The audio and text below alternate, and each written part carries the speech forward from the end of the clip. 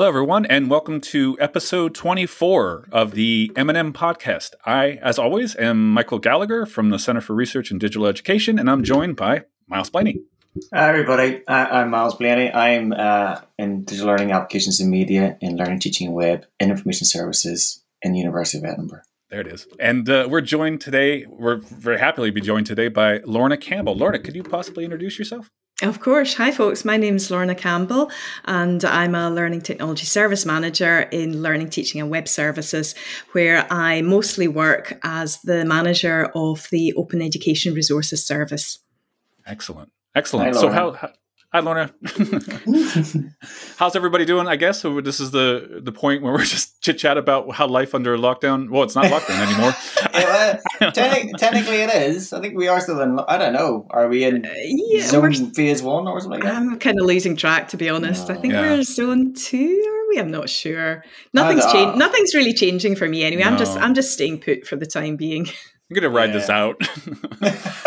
Have we all had our vaccines, or anybody? Or Yes, I'm fully vaccinated. Oh wow, very good. Oh, wow. I had the one. That just shows how old I am.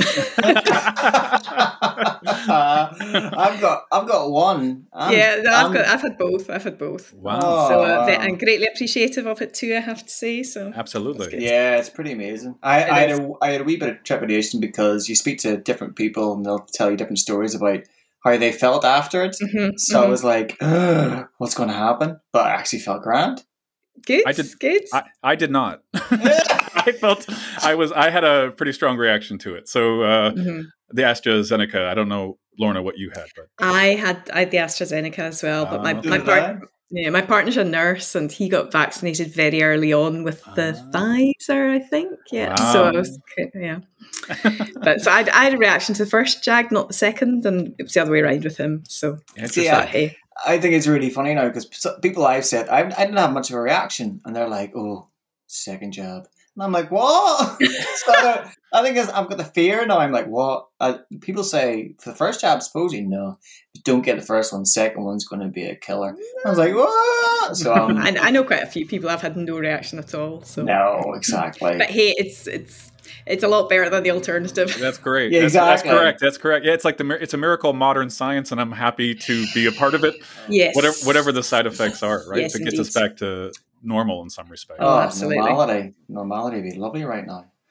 So I guess just going back a little bit to the last episode, just to recap a little bit. So we had, Miles and I had talked about a little bit how we're reorganizing this. We had taken like a 6-month hiatus away from it, not necessarily by choice. We just lost track of the time, and sort of returning to it as more of a thematic kind of discussion around not really just technology, but how it sort of intersects with all we do, in higher education at these universities, and cutting across specific themes. And we're really lucky that Lorna can speak to almost all of them knowledgeably, which is great.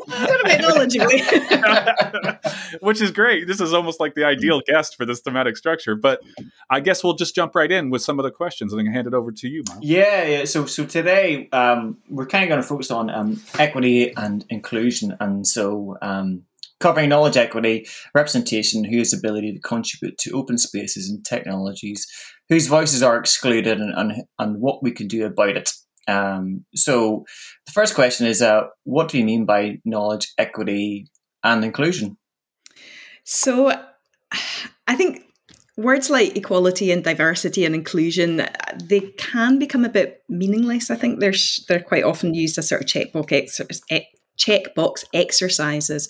But I think what's really important about knowledge equity is it's this idea about enabling equitable access to the creation of knowledge, and to ensuring that people who have been excluded from traditional structures of power and knowledge are included and have got the opportunity to construct their own knowledge in ways that is meaningful to them. So it's not about just making sure that you have token representatives of every marginalised group in the room. It's about ensuring that all these groups have got a say in how knowledge is created, in terms that is meaningful to them. So that's really what's at the heart of knowledge equity and inclusion. It's about being able to participate in the creation of knowledge and dismantling the barriers that prevent marginalized groups from doing this. Okay, and can we go back and maybe reflect on historically who has had access to that knowledge and why? Well, I think, we don't.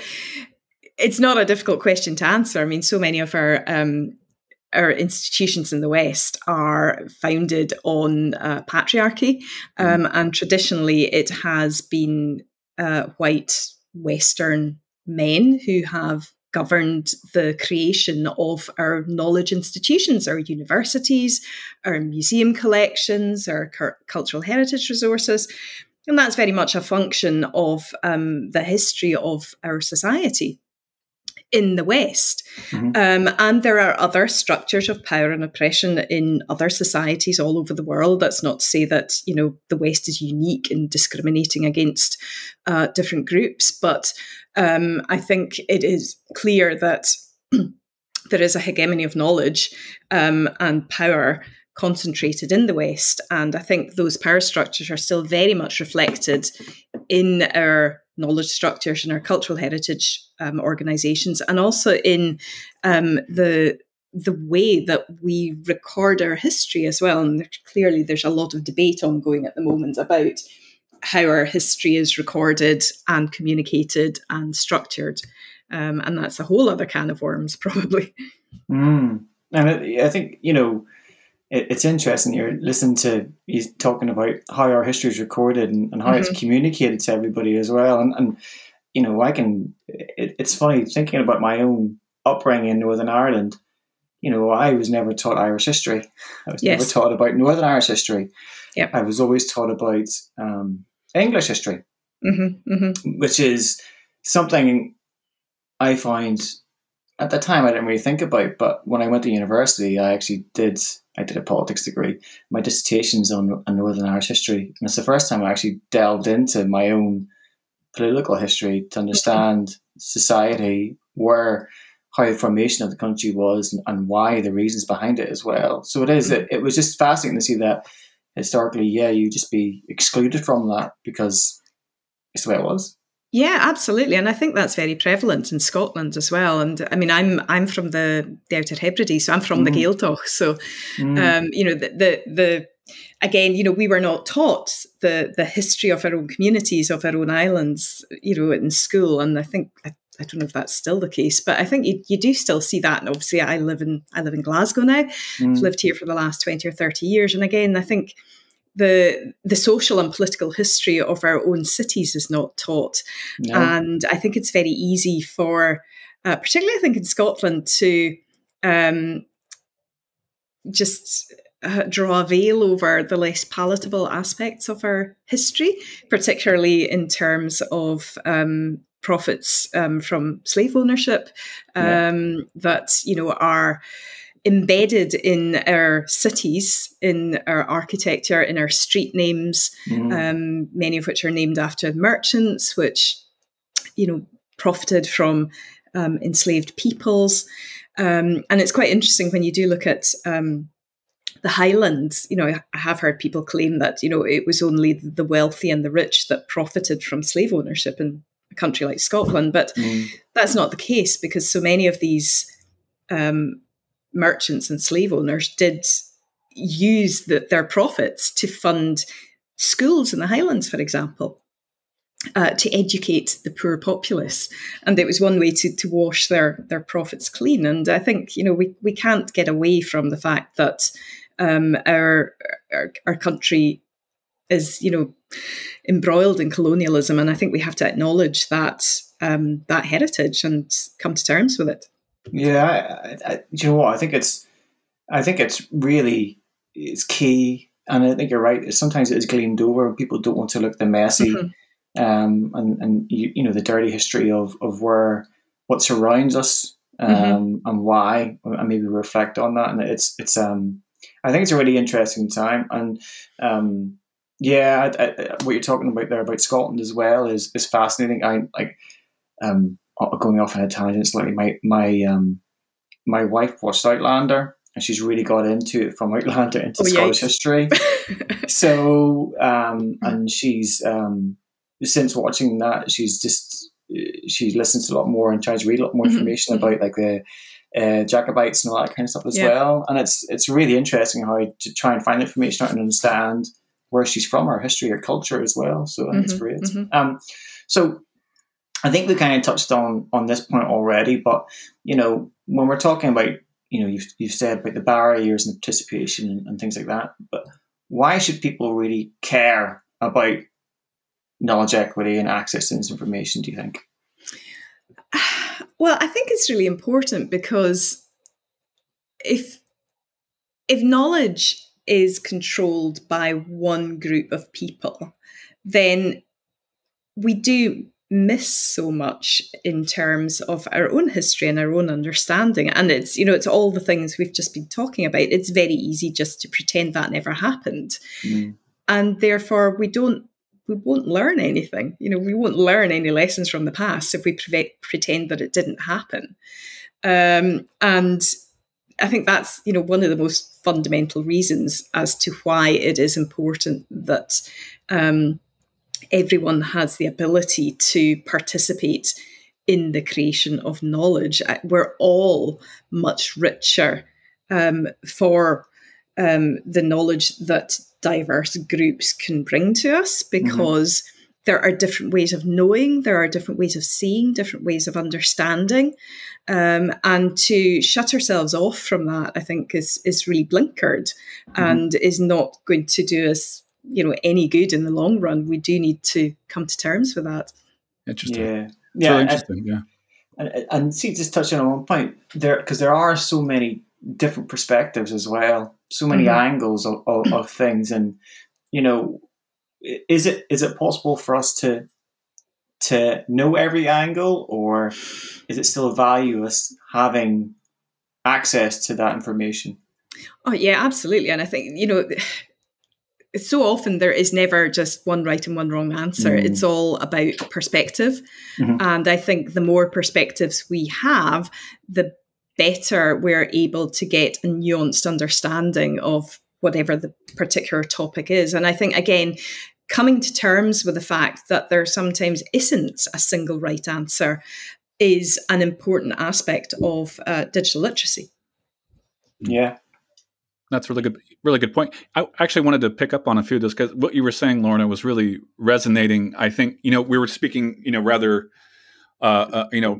broadly in society about knowledge equity and how that exists, and historically how that has been repressed at times. And I think that resonates so clearly in higher education as well. I mean, every step of what we quote unquote like this research process or the coming to know process within higher education is really predicated on a very specific Eurocentric, a view of what counts as knowledge, what counts as evidence. Absolutely. Like who gets to make those decisions and who gets to review and participate in that.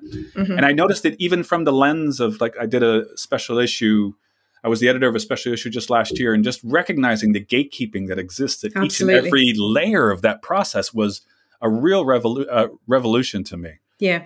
And I think it's important to acknowledge that, I mean, as I said, I have worked for the last, 15 years or so in the domain of open knowledge, and it's something I'm very committed to. But I think it's important to acknowledge that there are gatekeepers in these open spaces as well, that just because a space is open does not mean that everyone has access to it equally. There's so many spaces in the open landscape have their gatekeepers. And sometimes that is necessary, but I think it is always important to question who has access to these open spaces and who's excluded and why. That's a good point. I think that's a good segue into the kind of discussion about what's happening institutionally. So we all work at the University of Edinburgh, and Lorna, you're very, very, very much involved in these efforts. Can you speak a little bit too about what, in terms of the open movement, what you're doing at the university, what that entails? So I think, one of the the things I've always found really admirable about the University of Edinburgh is it does have a genuine commitment to open knowledge. I mean, it's actually written into the university's vision and mission to share our knowledge and make the world a better place. And one way to do that is through opening access to that knowledge. And I think we can see that right across the university. Obviously, like I said, I work in the university's Open Education Resources Service. That's just one expression of the university's commitment to openness. We also have our Wikimedian in residence, Ewan McAndrew. We have a commitment to opening access to our scholarly research. We have open data repositories. We're committed to supporting the use of open source software. So these commitments exist right across the university. And I think that is indicative of just how important open knowledge is to our university community, because it does enable us to share our knowledge and to make a contribution to the community that we are part of. And I think that's very important. I'm sorry to interrupt, Miles, but does that broaden? Do you think, like earlier on, you had said something around the idea of creation, like knowledge creation as a huge part of knowledge equity? So this university commitment to opening up, these knowledge kind of resources to the wider public. Do you see that helping or pushing the needle a little bit in terms of knowledge creation about who can actually create these things? Or? Oh, definitely. Absolutely. Because I think we've always worked very close in the Open Education Resources Service and also our Wikimedian in residence as well. We've always worked very closely with our students to encourage them to get involved with the co-creation of knowledge. And I think one of the main affordances of open education practice is that it does encourage this co-creation of learning and of knowledge. It doesn't privilege the position of the educator. It involves students in the creation and the negotiation of their own knowledge. And we've got lots of fabulous examples of that around the university, whether it's our students taking part in Wikimedia in the curriculum assignments and writing their own Wikipedia articles or creating Wikidata projects, or whether it's students creating open education resources as part of their classroom assignments. We've had wonderful projects running for, I think, probably about 5 years now. The School of Geosciences outreach course, their students have created a whole wealth of open education resources designed for use by school teachers, which we've been sharing online. And it's a really inspiring project. So I think, it does actually make a real difference to getting more people involved in the creation of knowledge. So knowledge is not just created by our faculty and our academic staff and our professors and our readers. It's also created by our students as well. And that's really important. It's really, really important. We've actually benefited from that ourselves in our program, the MSc in Digital Education. That's right. Yes, Ewan comes and he actually works with one of our courses on towards that, towards Wikipedia and, drafting open educational resources. Some of our final assignments are the creation of an OER, and that's right. Yeah, we have many of them on our website, and there's some fabulous resources there. No, I think we probably. I mean, I'm 100% sure we took the inspiration from you all. So no, it's a wonderful effort there. I guess the technology, sort of like the general theme of the podcast, is really around what role does technology have in all of this? And clearly, with OER, it's we're talking about a medium, and we're talking about a reach and a scope, and a dissemination that most likely would not have been possible without it. But do you see any issues around the role of technology in sort of establishing this knowledge equity? Yeah, I mean, there's a couple of interesting things there. I think technology certainly has played a fundamental role in enabling access to open knowledge. There's no question of that. However, I'm not sure I would say that open knowledge is dependent on technology, because there are many, many communities and examples around the world where knowledge is shared. And I think, again, we can get so locked into our Western mindset, which is very bound up in copyright, that we do think of knowledge as something to be not shared, something to be protected and only disseminated amongst the chosen few. That I think, there are the principles that underlie the sharing of knowledge exist in many, many communities around the world, which, do not have access to digital technology. So that's one slight tangent, but certainly in our own context, yes, technology plays a fundamental role in enabling the creation and dissemination of open knowledge. But again, I think it is important to realise that technology is not neutral, and that the way that access to those spaces and these technologies is mediated is not always equitable. And it can be often difficult to see where the biases lie and where the power structures lie. And I think that's true whether you're talking about the open source software community, which is very, very heavily dominated by men, it has to be said. There, if you look at the statistics for the number of women who participate in open source software projects, it's very, very low. On the other hand, within our institutions, we quite often we don't have a great deal of choice over what technology we use, and that's because simply there's a finite number of tools that we can use to deliver education at scale, for example. So I think we're continually trying to balance perhaps our ethics with what is pragmatically available to us to work with, and that takes constant negotiation, I think.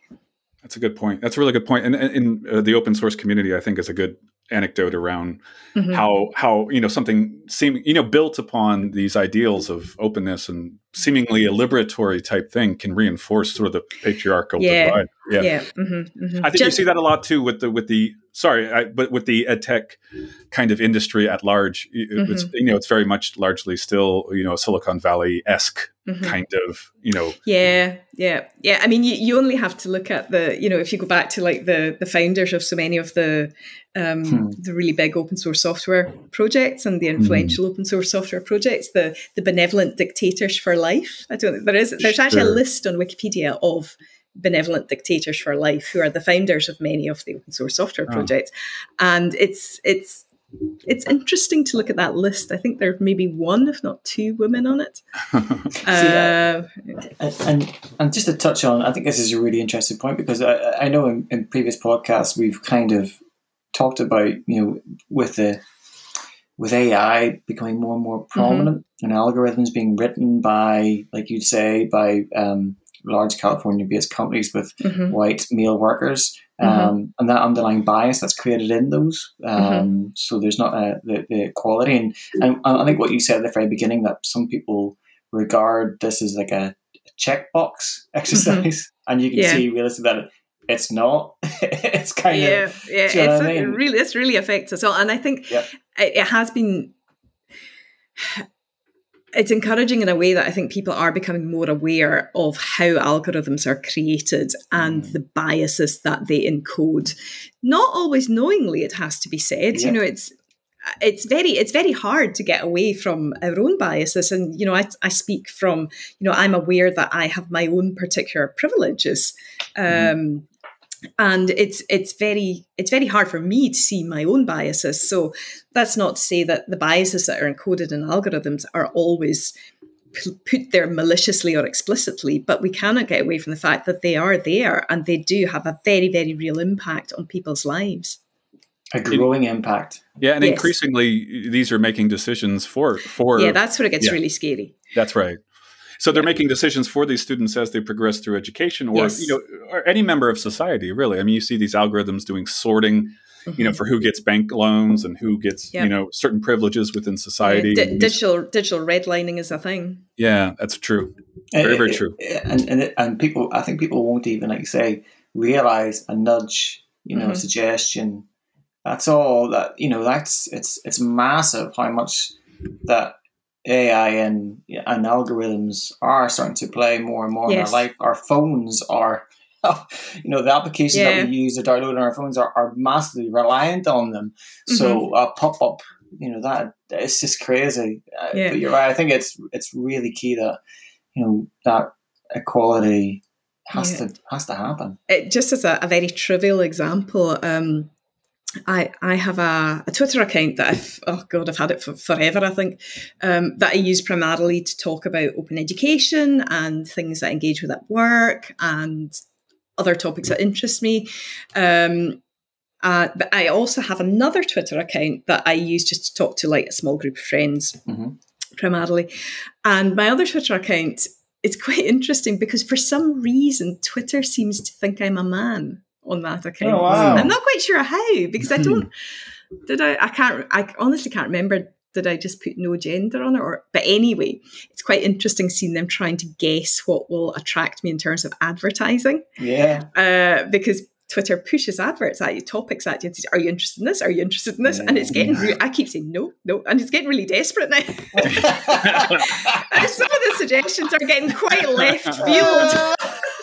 You're like, you almost feel bad for the algorithm. It's really interesting. And I don't get this on my main Twitter account. I don't get this at all because I've been using it for years and Twitter obviously knows exactly who I am. You are. Yep. Yeah. But on this other one, it cannot get a handle on me and it's quite interesting. It's been quite interesting to watch. That's fascinating. That is fascinating. And that probably cascades and that plays out in each and every one of these platforms. Yes. And they're all they're all doing something similar, whether it be a nudge or a poke or a slight suggestion. Yeah. In terms of the Lorna, just in terms of the university, now if you were, without drawing attention necessarily to the University of Edinburgh, because they were all gainfully employed here, but just for example, if we had like an institution, a university, for example, respected, venerated, all these different things, and a certain size and a certain infrastructure, what would you recommend they do, I guess, to start to see these equitable changes take place? Is there any practical sort of concrete suggestions you might? Well, I think the first thing to do is recognise there's an issue. And that's quite often the hardest thing, is to recognise that there is a problem. Because when we are so entrenched in these power structures, you just don't see them. So recognising there is an issue is the first step. And then taking practical steps to address that. So I think in terms of practical steps, there are many, many things you can do in terms of, just right off the top of my head, look at your reading lists. Who are you putting on your reading lists? What readings are you recommending to your students? Are you recommending scholars of colour? Are you recommending authors from different cultures? That's one very simple example. Getting students involved in the co-creation of knowledge, again, I think is another really powerful way to address knowledge equity.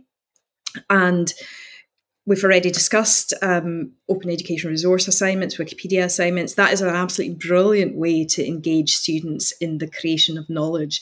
And by doing that, I think you immediately diversify how knowledge is created. And there are many ways that you can work open education resource creation assignments into curricula. And I think peer evaluation is very, very powerful when it comes to co-creation. In fact, I think I would absolutely recommend, if anyone is looking at embedding open assignments of any kind in the curriculum, that they consider peer review and peer assessment so that you're getting other students involved in that co-creation as well. Engaging with organisations like Wikimedia UK. I should actually confess an interest here. I didn't mention at the beginning in our introductions.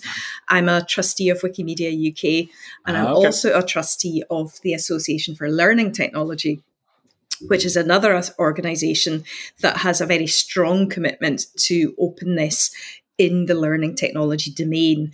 And I would highly recommend that people consider becoming a certified member of ALT, which is a professional accreditation for learning technologists. And you receive your accreditation by creating a portfolio, and ALT actively encourages you to engage with openness in the community, and you can even create your portfolio as an open resource. So there are lots of different ways that you can get your staff and your students involved in creating open knowledge. And that's leaving aside all the things like publishing scholarly works under open access mandates, sharing your research data, etc., which are very well established in our library communities.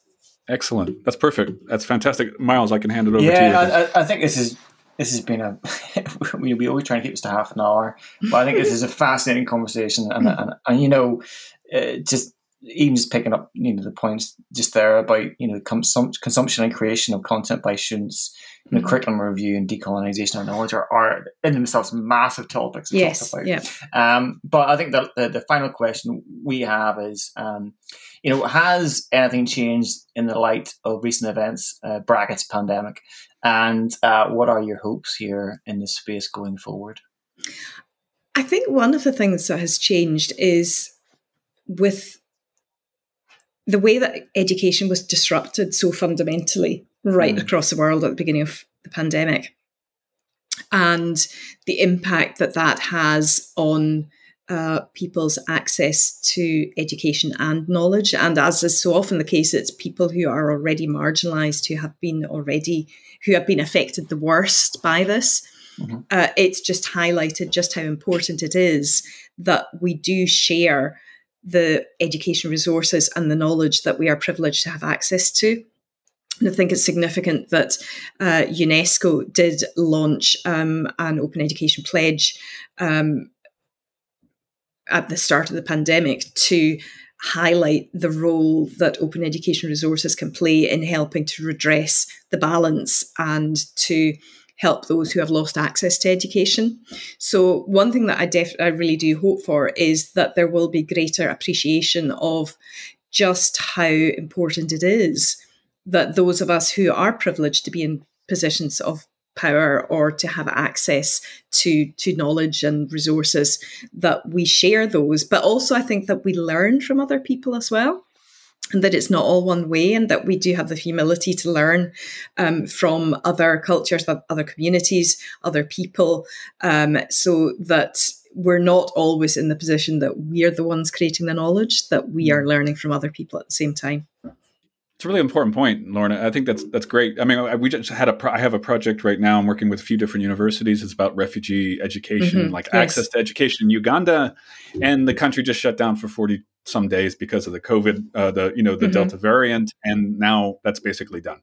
So the access issue becomes so critical in these spaces. And you're right, that one way bit of transmission has got to go. Absolutely.